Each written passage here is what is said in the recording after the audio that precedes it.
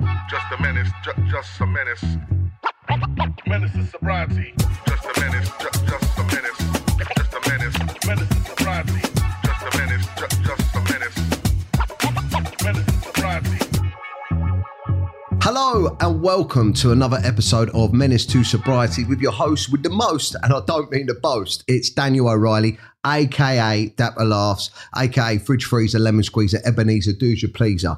Now listen, I've got a very exciting guest here. This one came about in a strange way. I saw his stuff on Twitter, we got kind of chatting, he's in a similar industry, bit of a different story, and I just thought, yeah, let's get him on, let's have a chat. Let's find out a little bit about how he's doing, what's going on and where he's at.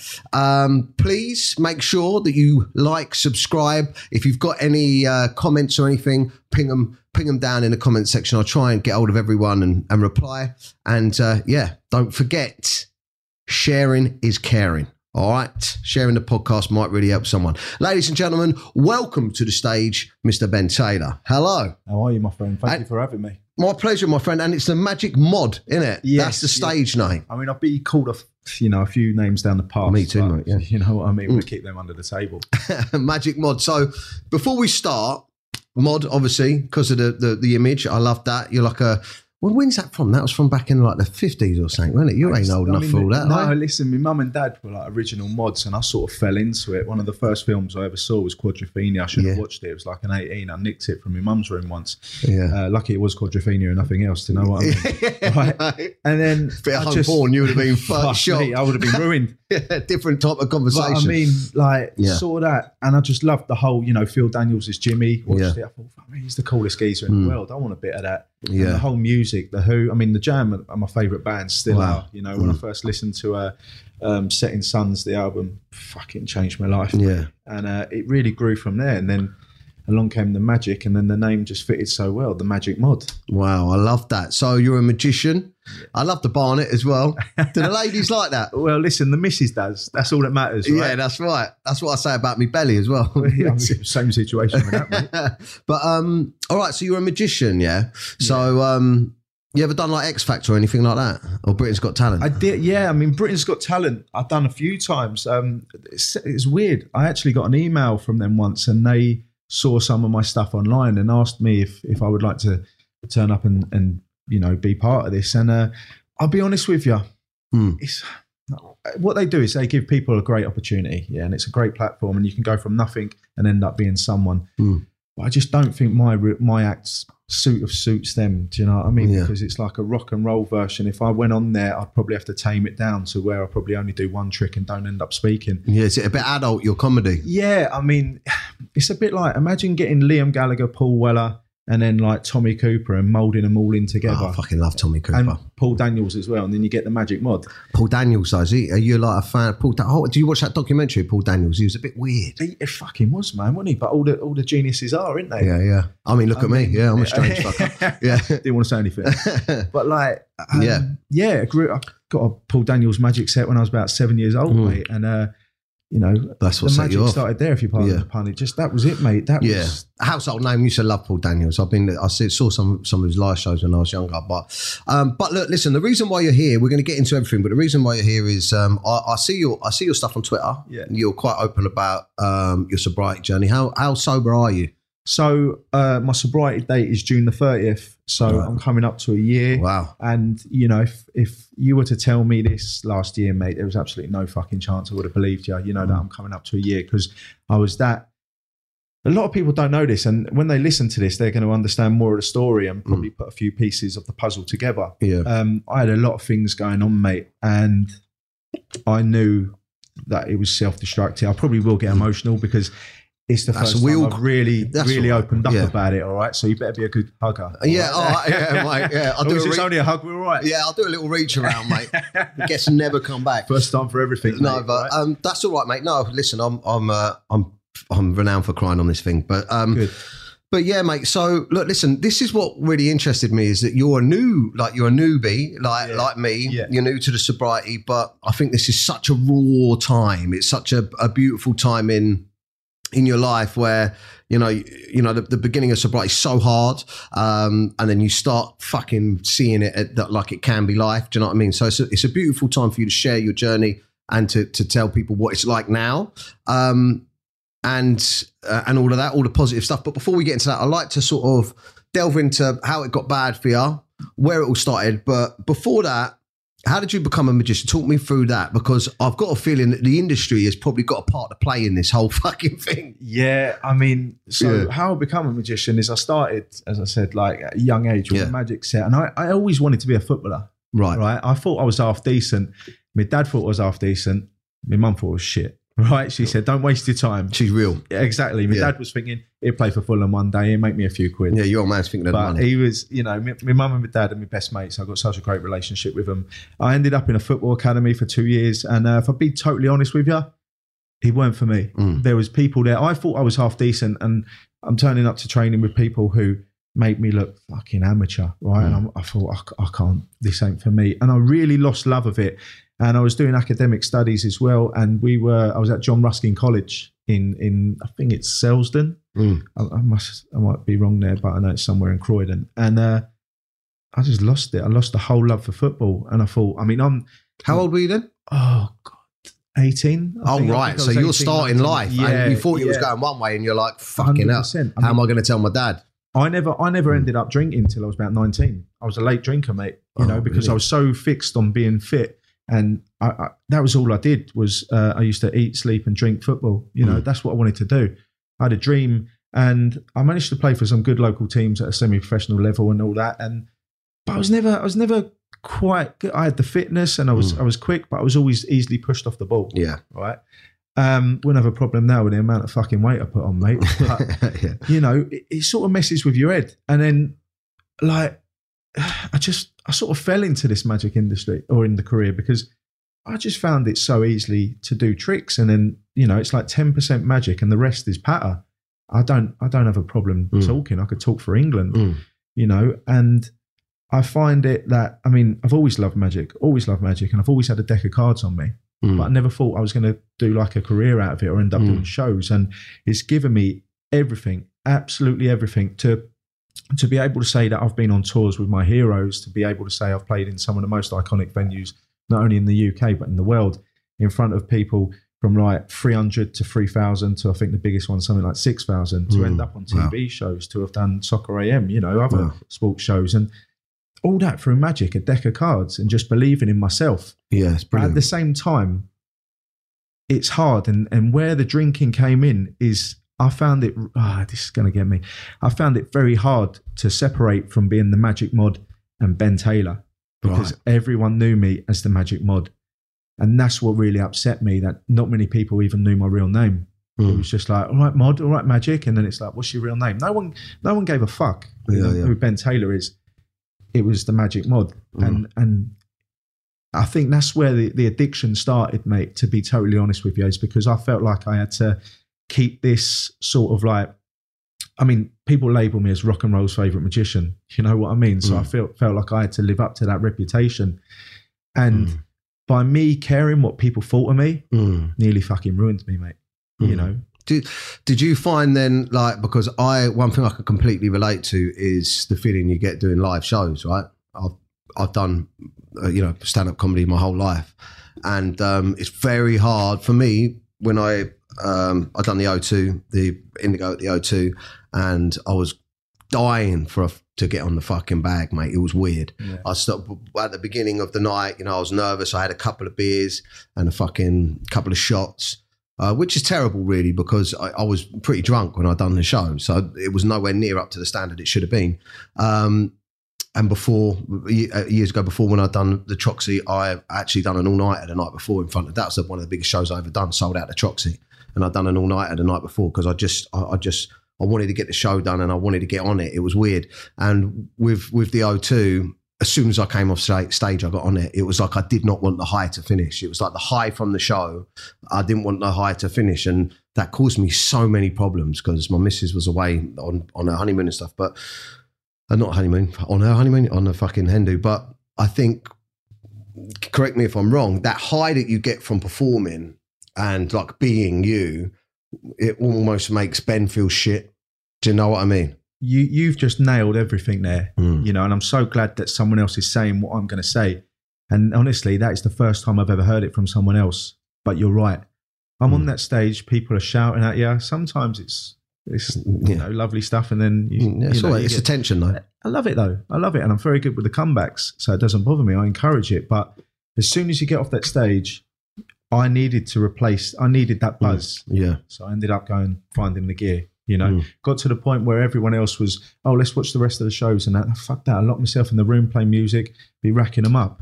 You know what I mean? Because as you said, the highs are fucking fantastic. And as soon as you're off that stage, right, I need the high again. And sometimes I was up for fucking a couple of days on an all-nighter, still living off that, oh, I've just played this venue, fucking brilliant, and all that. Fuck me, why was I acting like that? My addiction got the better of me. I think what it is as well, just to, if you don't mind me interjecting, but I think just because I really relate to what you're saying, actually. I really relate to what you're saying. It's like reality wasn't good enough. Do you know what I mean? Reality wasn't good enough. And I feel like you almost believe your own hype, and then the drugs that allows you to sort of continue that. Do you know what I mean? 100%. 100%. I mean, this is the weird thing, right? Before I did like the first shows, I mean, the first time I ever went out with like a band or did stuff with music was with Paul Weller. He gave me 3 shows. I did 2 shows at Hammersmith Apollo and 1 show in Brighton. Wow. And so you're warming up for him? So the way it worked with Paul was I was going around the auditoriums, going backstage, doing tricks with the bands in the intervals and all that. Like it was fucking fantastic. You know, Paul Weller, a bloke who I grew up listening to as a kid, and to be able to call him a friend. And remind me in a minute to tell your story about him, because there's something that I really want to get out there. But you know, what a lovely moment. And then the tour I did when I was away for about 2.5, 3 weeks was with the Libertines, and I thought it was the same thing, right? I thought it was going to be warming up the crowd and this and that, right? And then I said, right, where am I going? And then Cole from the band went, you're going on the stage. I went, fucking what?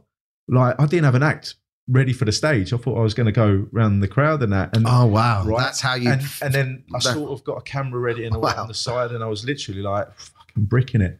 I never touch a drink or anything before a gig, but I have really bad anxiety and I can't do it. Like, so it got to the point when the first show we did was Warrington Park Hall. I couldn't walk out there. Like, I physically couldn't. It's like I had cement blocks on my feet. Couldn't walk out there. And Cole and Pete come up to me and said, "Listen, you're here for a reason. We wanted you here.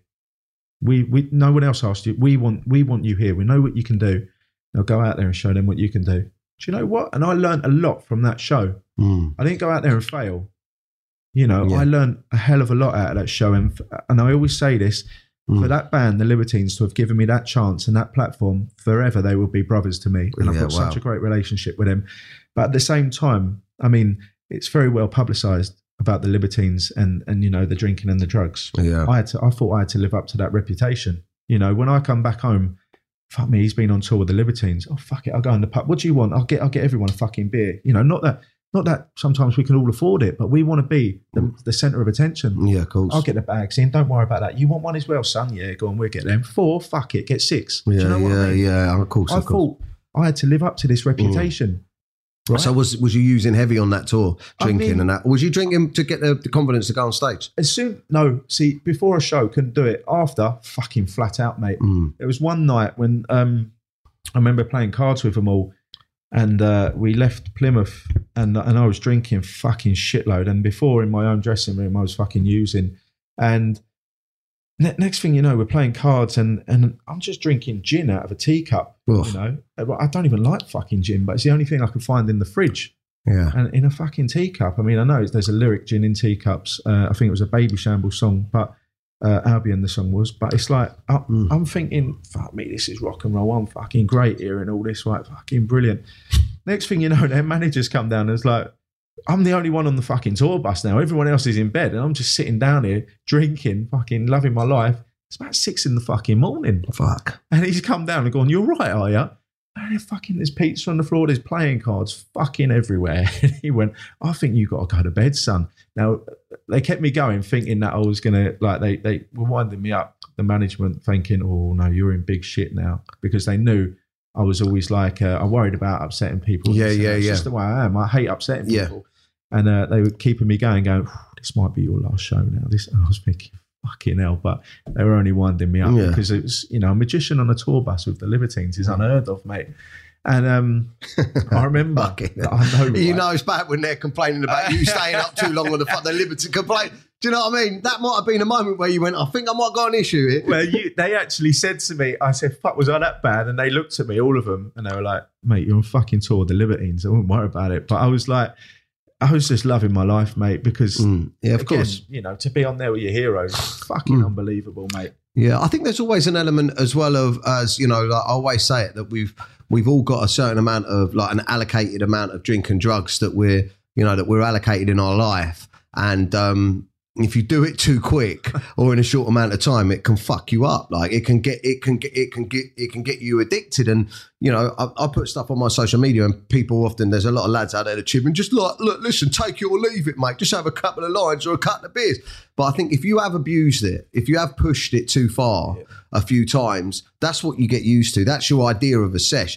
And I think that you touched on something that we'll go into that I truly honestly believe that I'm not interested, me and you maybe are similar. I'm not interested in a couple of lines or a few drinks. I want to get fucking obliterated, yeah? And it's the self-destruct button, right? I mean, who goes out for fucking one beer? Yeah, I know, You know what I mean? Oh, let's just have one beer, a couple of beers, then we'll go home. Fuck that, mate. As soon as that beer hits my fucking lips, I'm already thinking, where am I going to get a bag from? Yeah. That's how bad it was, mate. Yeah, and it's not that, you know yourself, right? And there's something that I'm going to say as well that I saw you say it once, right? When you admitted, fuck, I'm an addict here, I've got a problem. That's when it's took me so long. I mean, I've been doing this whole recovery thing. Started it probably 4 years ago, going into meetings and doing a couple of weeks off and going, fuck me, this is a doddle. What am I going on about? And then going back on it. Yeah. And it's always worse when you go back on it. Yeah. And, like now, as I said, the longest I've done it, the way I look at it is at the moment, I've put my addiction in prison, right? And why it's in prison, it's doing fucking push-ups, mate. Yeah. And it's waiting to come back out. And when that addiction comes back out, it's going to be fucking bad. Yeah. And that's why he ain't coming back out again. And I can say that because I know what I'd done wrong in the past when I was going through sobriety and what I'm doing right now. That's definitely, that's definitely, I think there's stages of it. First of all, questioning yourself, do I have a problem? People don't want to do that. There'll be lads watching this or people or women out there or people that come across this and they're watching it going, I think I've got a problem, or, I think I can't, once I start, I can't stop, and it's ruining everything. But to get to the point where you go, I've got a problem. One, that's fucking scary because it means you're admitting you've got a problem and you've got to stop it. But the scariest point of it all is when you try and stop it and you can't. That's when it hits home that fuck, you're fucked. It's going to upset me. There was a time where I went to Brighton to see Miles Kane with a friend, and we went out early doors, and straight away, before we even had a drink, we ended up getting 2 bags in. We knew what it was going to happen. Why stop the inevitable? It's going to happen, mate. Fuck it. It's easier to get them now at 2 PM than it is at fucking 1 AM or whatever. Yeah. And I went to the gig, and I'm fucking out of my face, mate. And Miles Kane brung on Paul Weller to do a T-Rex number. They both did a song together, and I went out there and tapped on the back. It's Concord 2 in Brighton. They played. I tapped on the window, and Paul saw me and he waved me in, and he said, "Are you all right?" And I was fucking like, I said, "Paul, I don't think I am, mate." And I was really honest. First time ever I've been honest. And he said, "If I was you, mate, I'd lay off the drink and the drugs." And to hear that from someone who's seen it all and done it all, and but also that must have hurt you a bit, mate. It's fucking ruined me because, like, as I said, and here come the tears. Probably, I never thought I had a problem. I thought I could do it, but it was fucking. Right, it was like it was one of them things where, like you said, you don't like to admit you've got a problem, and I hid it well. But I think a lot of people knew. Let me tell you, Dan. There was this show I did once in London. I didn't even take it seriously. I was doing a tour. It was like a mini tour. This was about 5-6 years ago. And the next day I was in Glasgow. And the Friday I was in London, and the mate turned up with some gear. fucking knocking them out before I even went on the stage. So from me telling you I've never done it before to then I was doing it before I went on.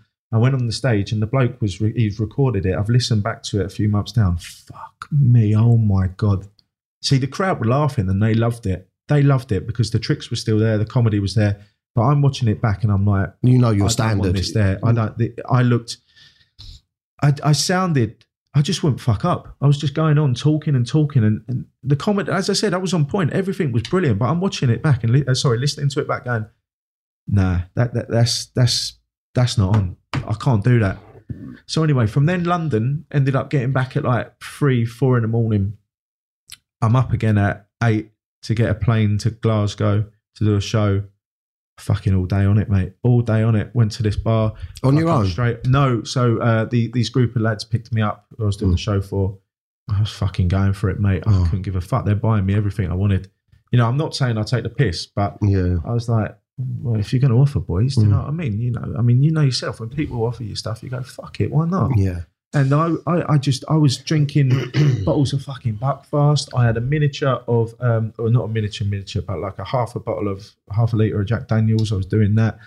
Went on the stage to do my act and people just thought, oh, like I was fucking gone, mate. I was absolutely gone. You could have told me I was fucking David Blaine. I would have believed you. But you must have stumbled on visually. They must have been like, fucking what They is loved this? it. The thing is, they loved it. And that's what tricked me. Because it made me think I can do this. And you thought, this is what I'm meant to be. I'm like a rock star magician. And it was awful. And I remember that the come down, fuck me. I ended up going back to someone's house. I had a hotel, didn't go back to the hotel because this geezer was like, do you want to come back to mine? And we got a guitar and all that. And I was like, fuck that. Got a few beers, fuck that. Got a few grams of gear, fuck me, get the cab, we're going. Do you know what I mean? I couldn't give a fuck about anything else. Yeah. I wanted to go there, and fuck, it's the thing is, right, where I am now is I'm able to be honest with myself, and that's what makes me so proud. I mean, you're going to get people on social media saying, oh fuck me, he was a gearhead, he was this and that. Listen, mate, I'm fucking honest where I was. There's a lot of people out there who want to be honest and want to stop, but they can't. And for people like that, my heart goes out to them. Yeah, I think. Look, first of all, I commend you and everyone that comes on this podcast, to be honest, because ultimately the reason why you're talking about it, like we said outside, the reason why you're talking about it is to just help someone, because the maddest thing about sobriety is the clarity that you get afterwards. From now, like you're looking back, going, fucking hell, I can't believe it. That's what I do. I look back and I'm like, how did I fucking get away with that? What was I doing there?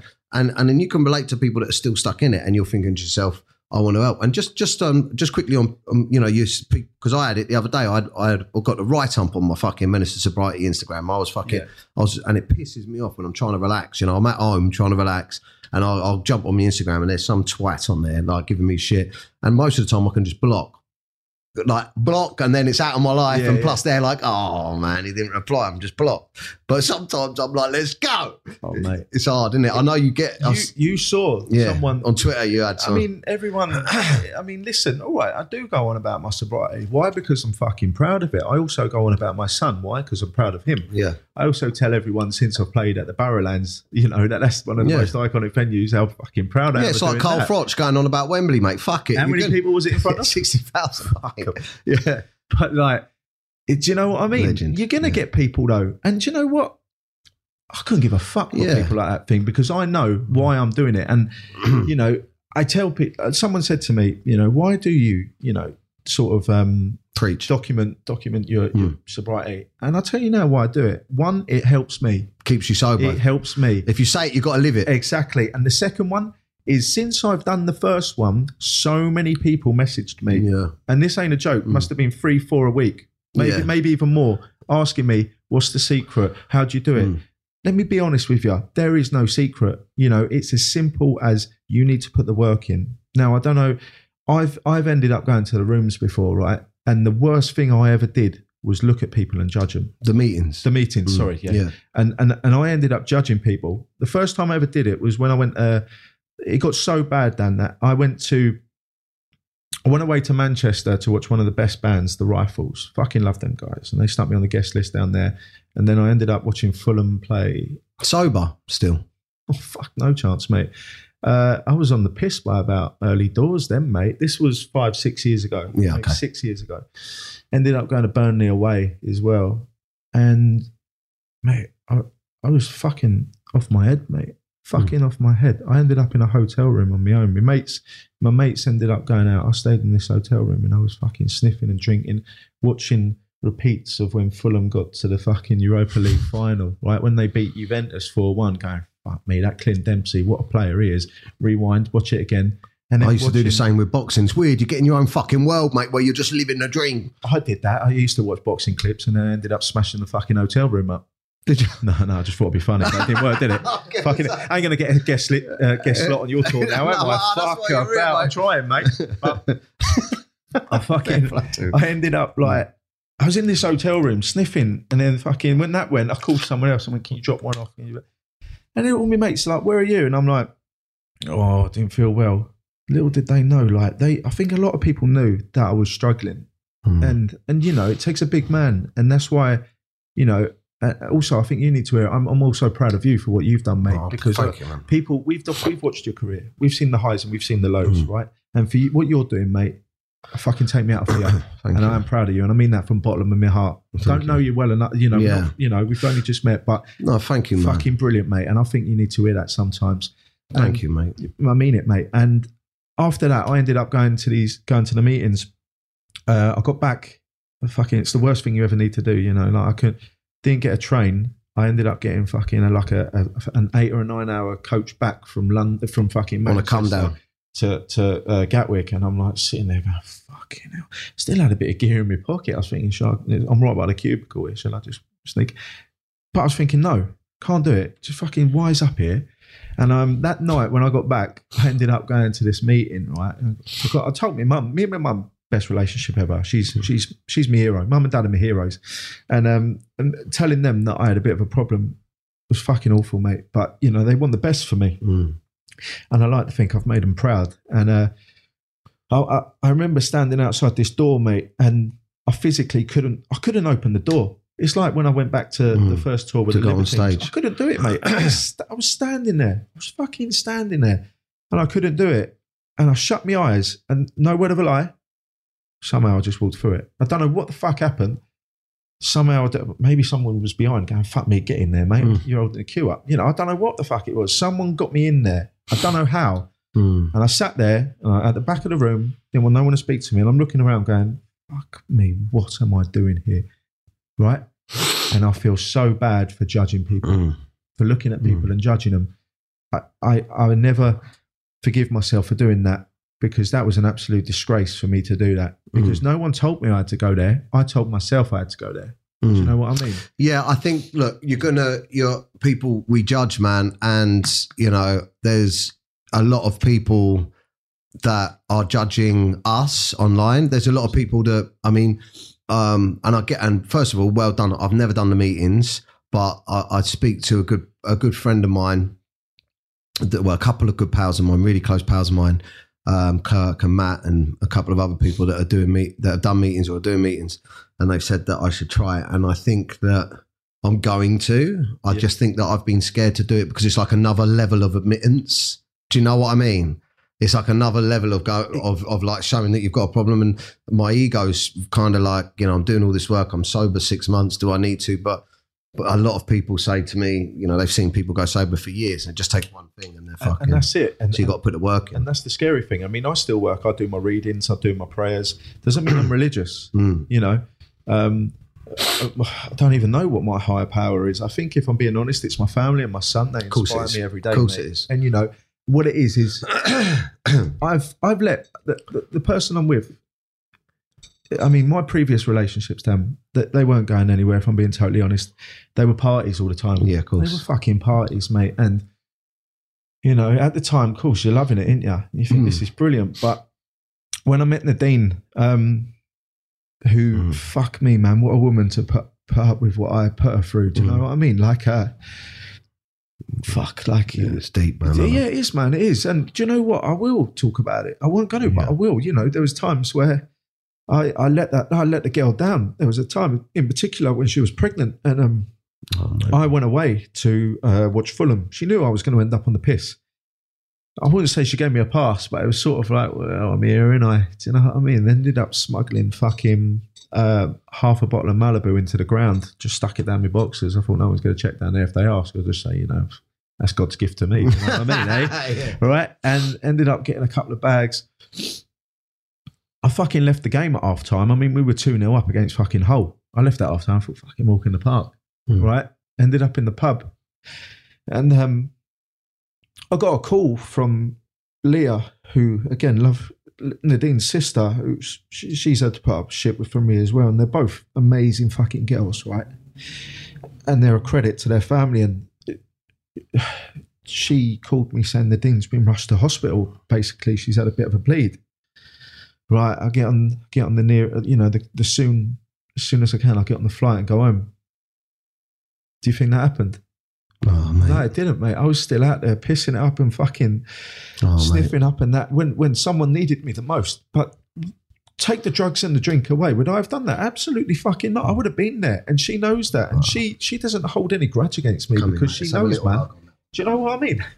Come on, mate. I told you, didn't I? Eh? I appreciate it. I know how tough it is, mate, the guilt. But it gets worse. I wasn't even answering my phone, mate. I was just, because I got away with so much in the past, because I used to. You don't give a fuck. Piss on the time. Yeah. But the thing is, I do. No, I know. But when you have a drink and a drug, you're the most selfish person, and that's not who I was. Was she all right? Oh, yes. Thank God she was, mate. It was just a bit of a scare. And, you know, in September 26th, my beautiful boy, who's amazing, Lonnie, named after Lonnie Donegan, the singer, he come out and my life did change, mate. It did. And I thought, this is it now. But then the same thing happened. I used to go out after shows and that, and I'd forget where I'd fucking live. You know what I mean? And it's a fucking horrible thing, mate, to know you've got everything, because I have got everything. You know, I don't care about fucking big houses, expensive this, expensive that. No. You lose your missus and your kids. You could have fucking £20 million in the bank. You wouldn't give a fuck. I wouldn't give a fuck. I mean, I'm on 19 million at the moment, so you know. But like, who are you playing for? Fuck you know. It's like, I just having a family and being happy was all I ever wanted, mate. Right, and I would have given up everything to have done it, right? And my addiction was bringing me further away. And the reason I say she's put up with fucking hell of a lot, and she is the most amazing person I've ever met, you know. And I'm not just saying that for her to listen to and go, oh, fuck me, that's amazing, just to butter her up. She fucking is, mate. And I do tell her. And she has been hard on me because she knows that I deserve it, you know. And she's from Northern Ireland, so I wouldn't want to fucking mess with her, mate, you know what I mean? Yeah. But like, it hasn't been easy, mate. And to have done that, I mean, that was the worst one. And I didn't want to speak. I didn't want to talk about it. But no, I could tell it's there, and you want to fucking let it out. These things are like therapy sessions. When they're there, you've got to let them out. And if it's any sort of condolences to you, or if it eases it anymore, that's my pain as well. Getting smashed on the wedding day, not remembering much of that. All the times I've kicked off at her drunk and. You know, wetting the baby's head for days after both my kids were fucking born. Do you know what I mean? And a similar situation. I was out in town for my mate's birthday, just me and him, fucking bang on it.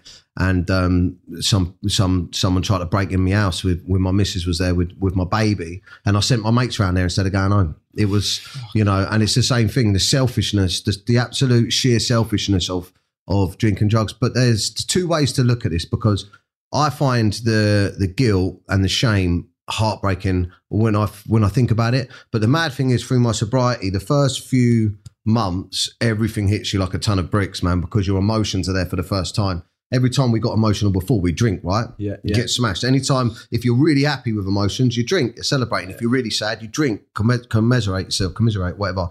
Any excuse, actually, to drink. Life was a fucking party, right? Exactly. And when you go sober and all your emotions start coming up, it was really, really difficult, because with ADHD as well, I don't know if I've got ADHD and it really heightens your emotions. You get low dopamine levels, really fucking intense emotions. And I found it really, really difficult coping with my thoughts about stuff I'd done wrong because my ego's mental. I never thought I'd done nothing wrong. I'm allowed to sesh. I'm allowed to drink. Look at the fucking house you're living in. Look at the fucking work I'm doing. I'm grafting. Yeah. Fuck me. Let me enjoy myself. Everything's fucking hard work.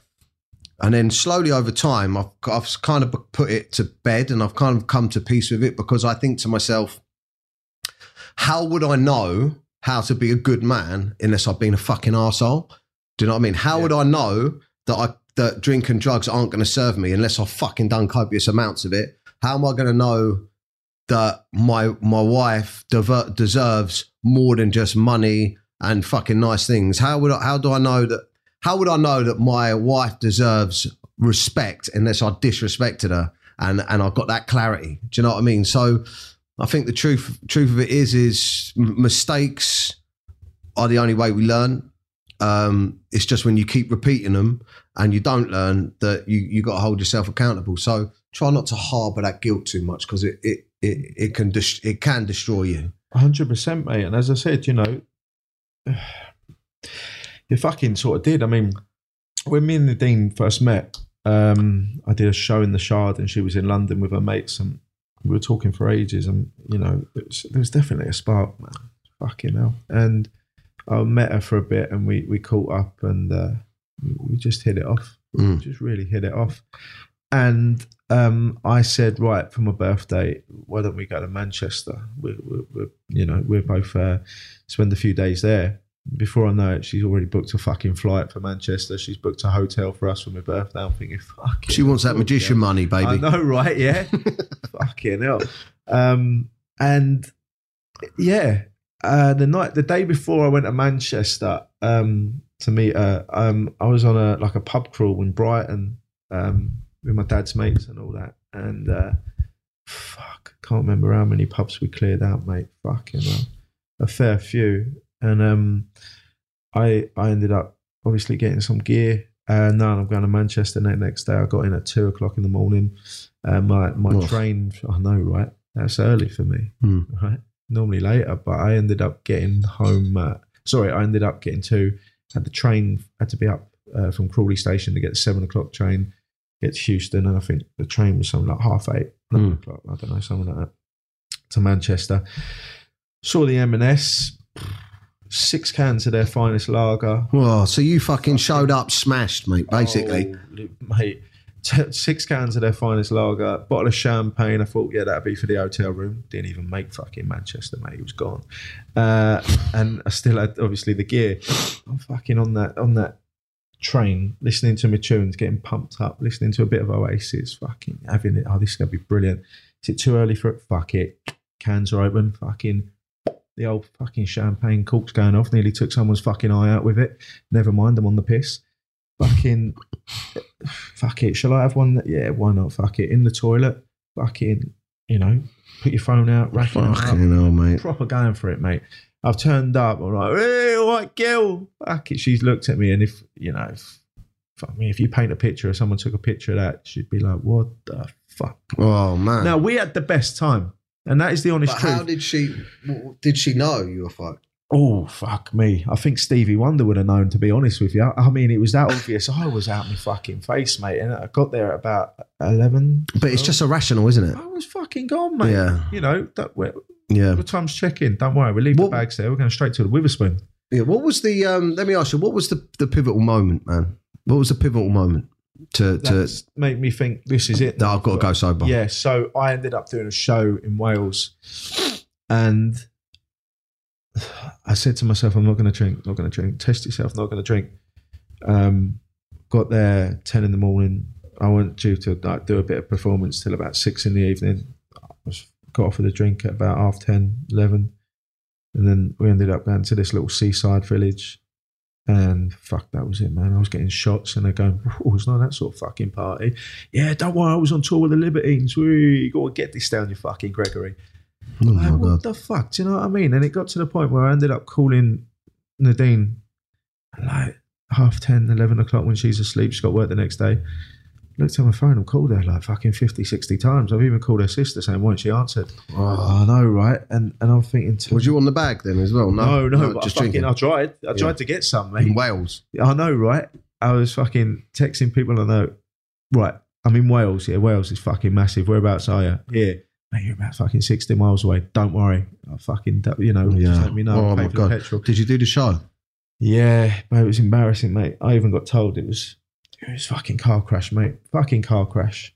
Oh, mate, It was, mate. bad. But do you know what? And that was it. I looked at myself and I said to them and I apologised. And they knew. They even had a chat with me. And Well, they said, you got a problem, mate. yeah. They said, you have. But they didn't tell me as if to be disrespectful or anything. They told me because they wanted to help me.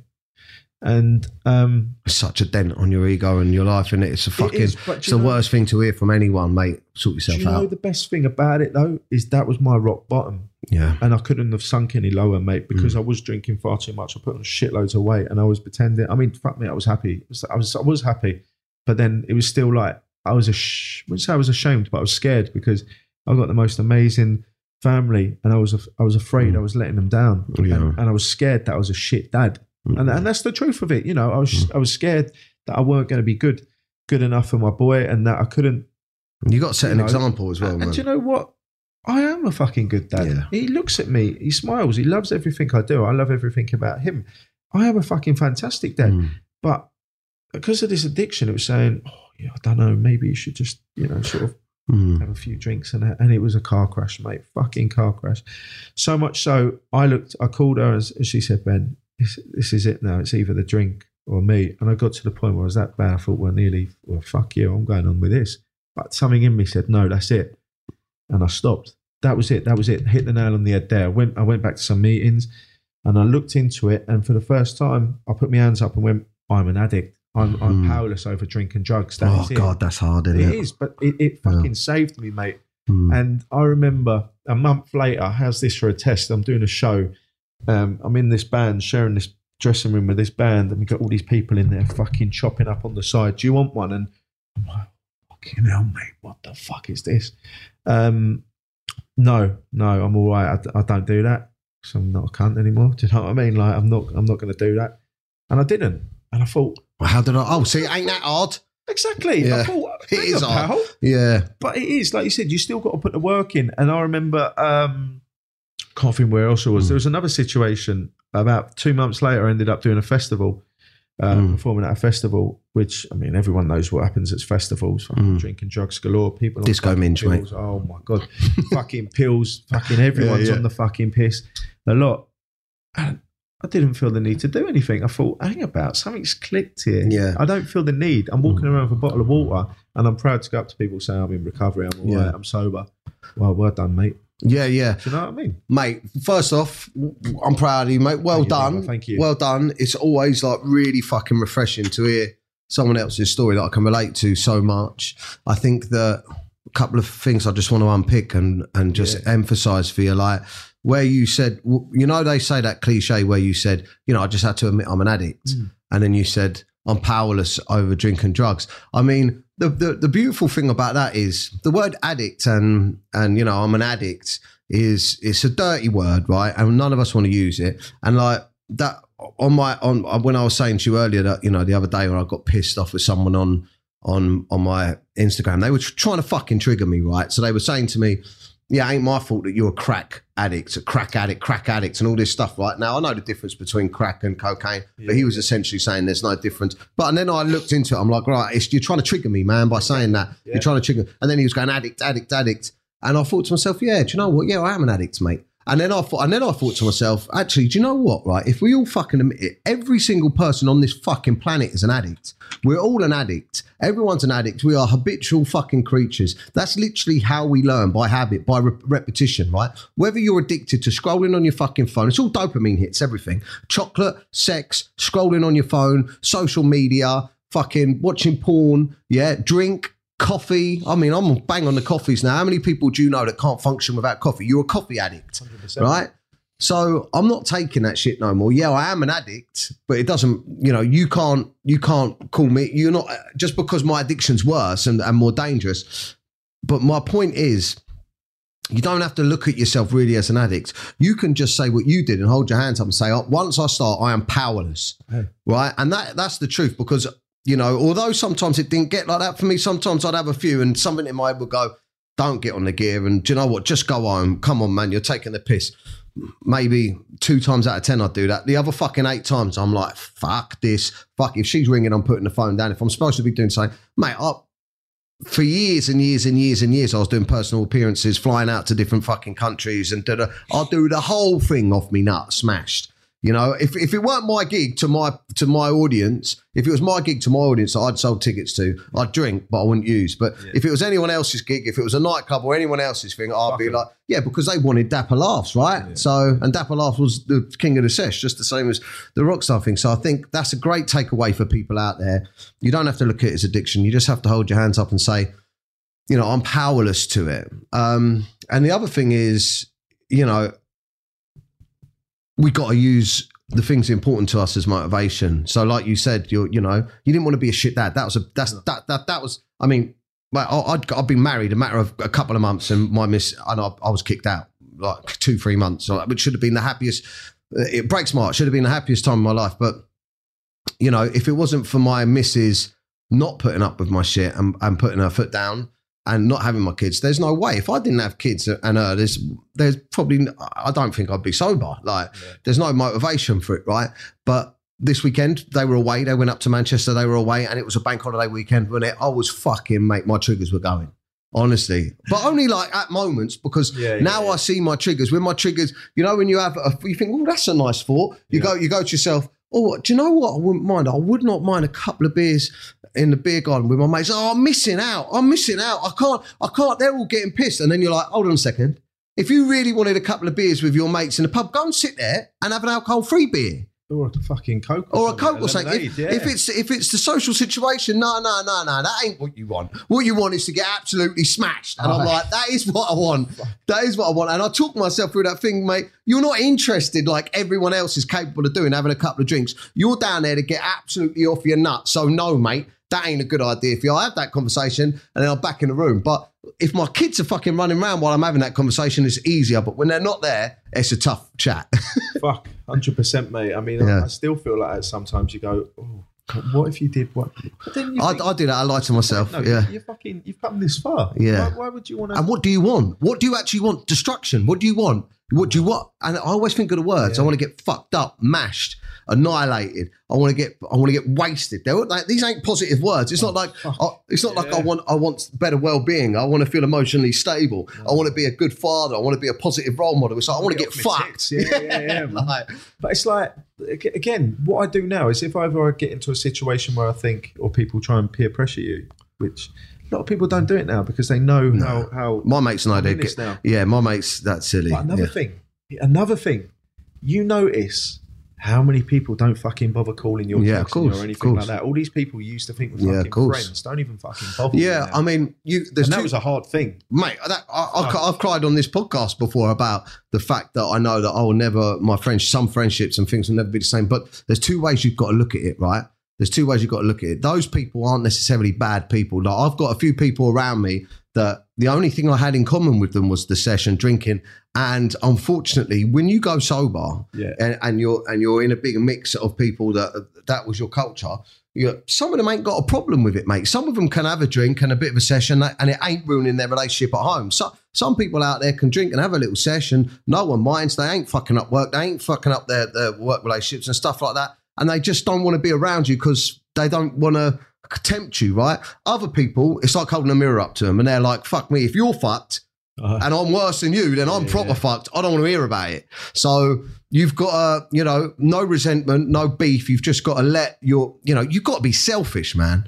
I've got a guy that's that does a bit of work for me and I never even knew he had a problem. And he pulled me aside and said, mate, my wife's left me. I never even knew he had a problem. He's like, I've been listening to your podcast. And I say to him, talk to me about anything, mate. And whenever I see him, and he says, oh, my sponsor's doing this. He's not returning my calls or my friends are doing this. I'm like, fuck everyone, bro. This is your journey. Yeah. The most important thing right now to you is your sobriety, how you feel, right? Don't worry about making anyone else happy or needing other people. You have to be focused on yourself in order to be the best version of yourself for the people around you. Anyone else that ain't serving that, fuck them. 100%. Isn't it? 100%. There's a quote that I sort of live by. And when I first heard it, I thought, what the fuck is that all about? But then it makes so much sense. Brandon Novak, who was in Jackass and CKY or something like that, and he was a big heroin addict. I mean, he had everything. He had money, he could afford his addiction, and he was at rock bottom. His story is incredible for people who I recommend listening to it. He ended up on the streets fucking sucking off blokes just so they could give him a fucking hit of heroin and shit like that, right? And he's turned his life completely round, right? And he hosts meetings, he writes books about it, and I think he's something like 9 or 10 years clean, something like that. But the quote that I'm getting at is, the quote was, sobriety's given me what drink and drugs has promised me. Fuck. Wow, when I get first it. heard that, but when I first heard it, I was like, what is this fucking clown on about? But now where I am, I'm like, fuck me. Because drink and drugs promise you a great time, promise you a happy life, promise you this and that, but that's a load of bollocks. Sobriety has given me everything drink and drugs has promised me, and it really has, mate. This last 11 months, coming up to my sobriety date, June the 30th, when I do a year, it's given me everything, mate. It has I think I've lived my best year. You know, I've done tours. I just your work must be on another level, innit? You're firing on different cylinders. I'm the same, mate. Honestly, like, I mean, I was always good at what I do. You know, I'm not a big-headed person. Same as yourself. You know if you're good or if you're shit at something. You know, and the Magic's always been good at it. I mean, I've just done a 3.5 week tour with the Brian Jonestown Massacre, and they're fucking mental, mate. Right? They were there's a documentary about them back in the, I think, come out in 2001, 3, something like that. But they were mental back in the day, right? And I went on tour with them, and I was thinking, fuck, how's this going to go? And do you know what? Anton, the lead singer, love him to bits. He made sure there was no drinks in my dressing room. He looked after me. He made sure I had soft drinks. He looked after me. At one point, I opened the can up and he thought it was a can of beer. And he was like that. Oh no, you haven't got to fall back down there. Is times that bad? And I looked at him. I was like, it's a fucking Coke, mate. He's like, oh, you're all right.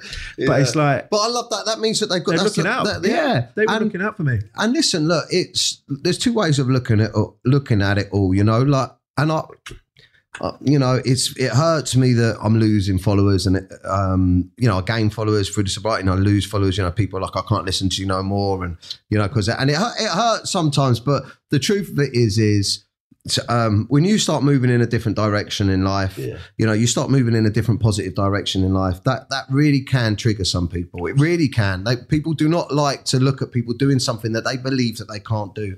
But if you are triggered out there that watching this, if you are triggered by anything that's being said, it means that, your subconscious is telling you that you need to look at what's going on.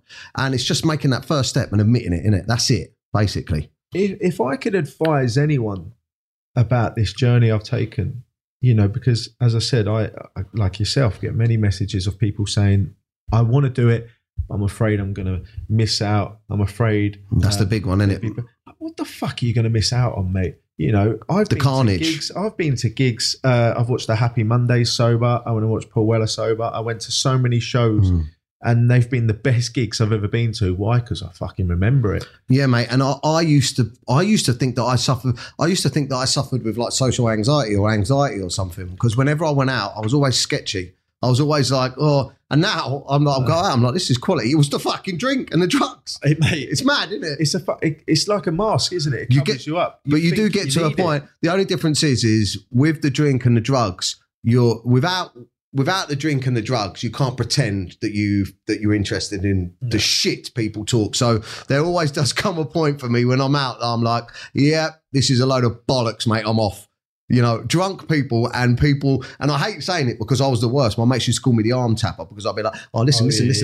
Oh my God, what do you reckon on aliens? What do you think of like that when I was off me nut? And now I'm like, one, because I can't be fucked with it, and two, I look at them, I'm like, oh, that was me, man. Oh, that's the worst thing though, when you see someone like that and they're off the fucking nut and they're just chatting about 100 miles an hour, and you go, fuck, that was me. Yeah. And then they ask you a question, and you're like, oh, what? Yeah, you know what I mean? yeah. Can I speak now? Yeah. Like, fuck me, man. But I mean, yeah, like man. I said, what a life. Yeah. And that's if I can take anything out of this, it's that, I've lived my life. The party has to stop sometime. And for me, I've had great parties. Anyone who said, you know, you get people say, "Oh, I had a bad time on drinking drugs. Fuck me, you should have done them with me. You would have had the best party of your fucking life, right?" Yeah. At the same time, that's not how you live. You know, No. you're sort of masking it. You're sort of playing up to it, saying, Yeah. "It's all right to do this." Fuck, it ain't. Yeah. And I'm now, as I said, where I am now, clean living under difficult circumstances. Love that. You know what I mean?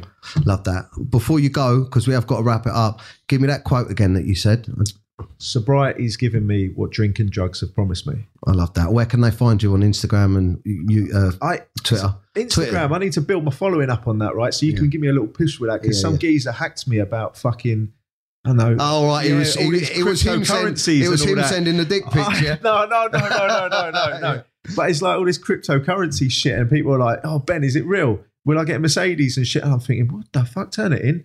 But yeah, it's like there's about 4 different accounts on Instagram, but one's like the Magic Mod, and then on Facebook a page, the Magic Mod, and then on Twitter's my main one, Taylor Mod on Twitter. That's where I'm always active on that, because I do like a bit of a tweet. I've seen Appreciate that, man. We'll put it Thank up. you so much, brother. Thank you for sharing your story, Ben, mate. It means a lot. Thank you. That was great. All right, guys. Thank you very much. Make sure you go and follow the Magic Mod on Twitter. Yeah, man. This is what this is all about. Interesting stories. Very relatable. Really related to the stuff you're saying about your partner. You know what I mean? Thank you for sharing that. And I think it's a beautiful thing to take away from this is if you're in a position where, you know you've got a bit of a problem, everything's going a little bit wrong for you, but you're like, oh, I'm going to miss out. I don't want to miss out on the social aspect. I don't want to stop going down the pub. Put it this way, if you've done it for long enough and you've rinsed it and you've done it for long enough, just look at sobriety as, oh, right, I'm going to try something new. I'm going to try and enjoy something new, enjoy a new look. And you don't have to do it forever if you don't want to. If that's too scary for you, give yourself a bit of time. But I think we're both here living proof that life gets better. 100%, man. Life gets better. Thank you very much. Subscribe. Get my tour tickets. Come see me live. Their tour is on sale. 28 dates across the UK. Do not miss that. Jump on my Instagram. I'm funny as fuck, mate. Honestly, if you're bored of the sobriety chat, come along and I'm going to do sobriety jokes. No, I'm joking. And we're going to have a good chat on there. Hit me up on Instagram. Make sure you follow my guy here. And yeah, that is Menace to Sobriety. Sharing is caring. Thank you very much.